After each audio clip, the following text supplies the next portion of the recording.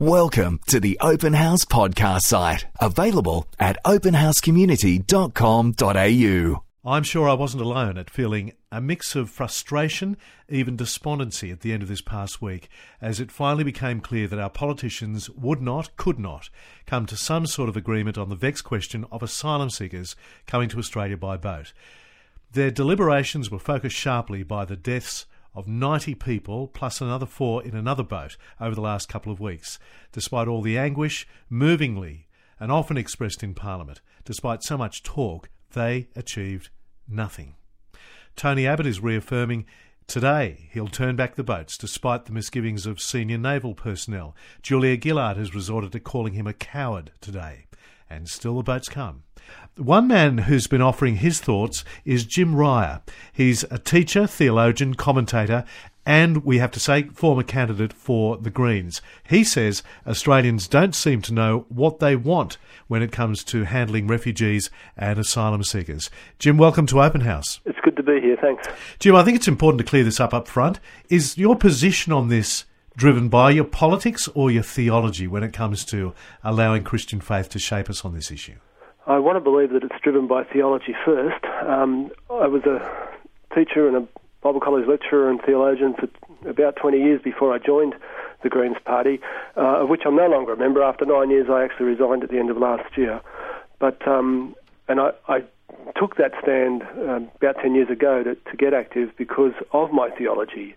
Why did I leave at the end of last year? It was mainly because I've reached a season in my life where I want to be my own voice entirely again, and there's a lot of good people in the party who can keep the work going. So how do you begin to construct a framework for how we might introduce Christian considerations in this? Well, I think we have to define a Christian as someone who seeks to follow Christ.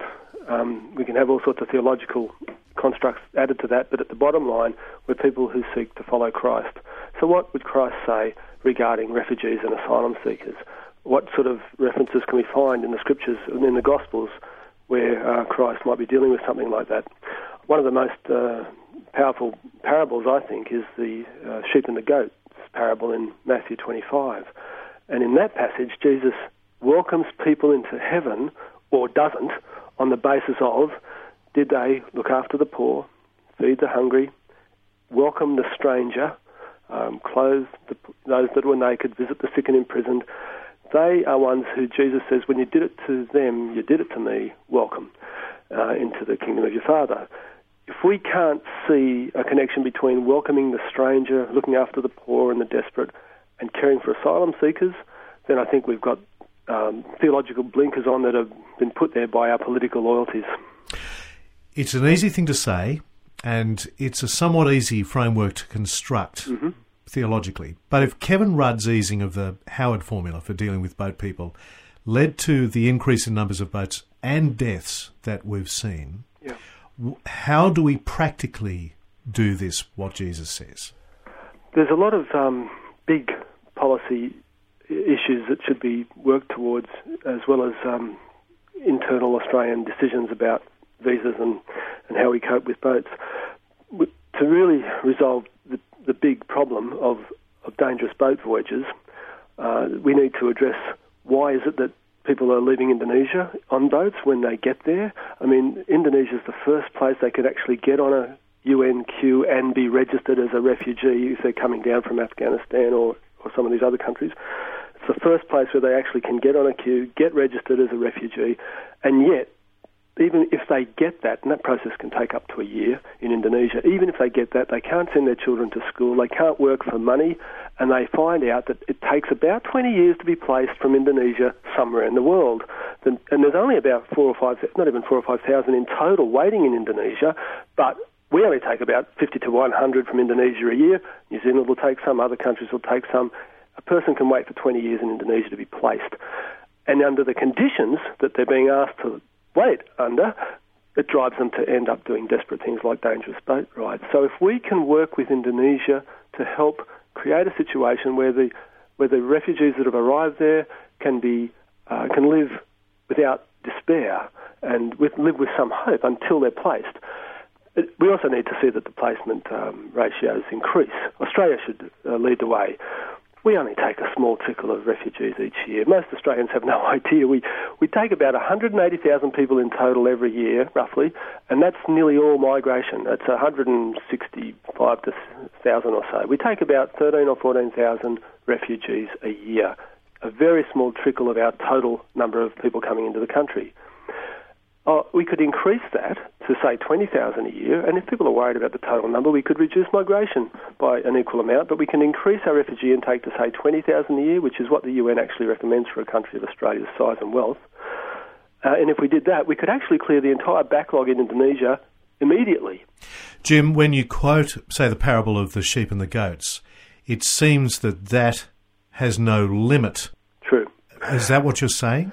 I think that there's a reality, though, that Australia is geographically cut off because of the water from most of the rest of the world. Other countries actually receive way more refugees than we ever will or ever do. You know, just in 5 months alone, for example, Italy got 45,000 boat arrivals from Libya during the worst of the Libyan civil war when they were overthrowing Gaddafi. 45,000 boat arrivals in 5 months. It takes us about 10 years of really high numbers to get that kind of number of boat people in Australia. We really do get a small trickle, and the hysteria that's associated with, another boat of 60s turned up, and a month later another boat of 60s turned up, and we start thinking we're being flooded.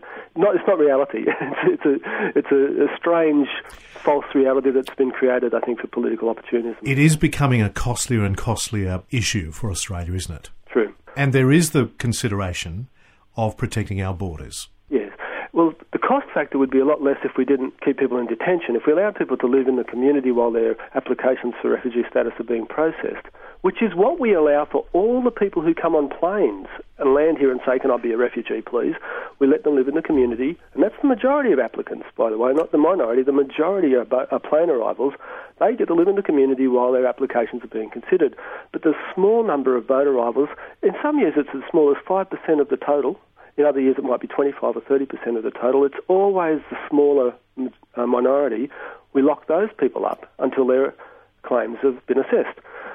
It would be a lot cheaper not to lock them up. It costs so much money. It costs over $100,000 a year to keep one person locked up as a asylum seeker seeking refugee status. There's the question of genuine refugees as well. There is. Boat people are nearly always accepted. It's a huge proportion. I think it's over 90 to 95% are nearly always accepted as being genuine refugees eventually after they might have spent a year or two or so in refugee holding centres, asylum seeker holding centres. Whereas the plane arrivals, we send back over half. So the ones who are 50-50 chance of being genuine, we let live in the community. The ones that are 90-95% end up being considered genuine, we lock up until we decide their case. The whole asylum seeker detention centre system is uneconomical and very, very unjust. Would you presume to tell the politicians, after what we've seen and heard over the last 2 weeks, tell them what would Jesus say? I always find it a little bit intimidating to try to speak for Jesus, but yes. I can quote his words that we've got in the scripture and hope that I'm on the right track.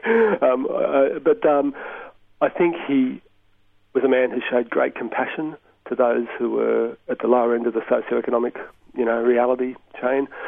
He was a man who always fed the poor when he had opportunity, always cared for those who were sick or in need. And I think the parable of the sheep and the goats, which we quoted already, would remind us that he would be expecting his followers to be prophetic voices in the wider community to encourage clear thinking and compassion in these issues. Jim Reiher, thanks very much for joining us on Open House. It's been a pleasure. Thanks for asking me. We hope you enjoyed this Open House podcast, thanks to Christian Super and Real World Technology Solutions. To hear more from Open House, visit openhousecommunity.com.au.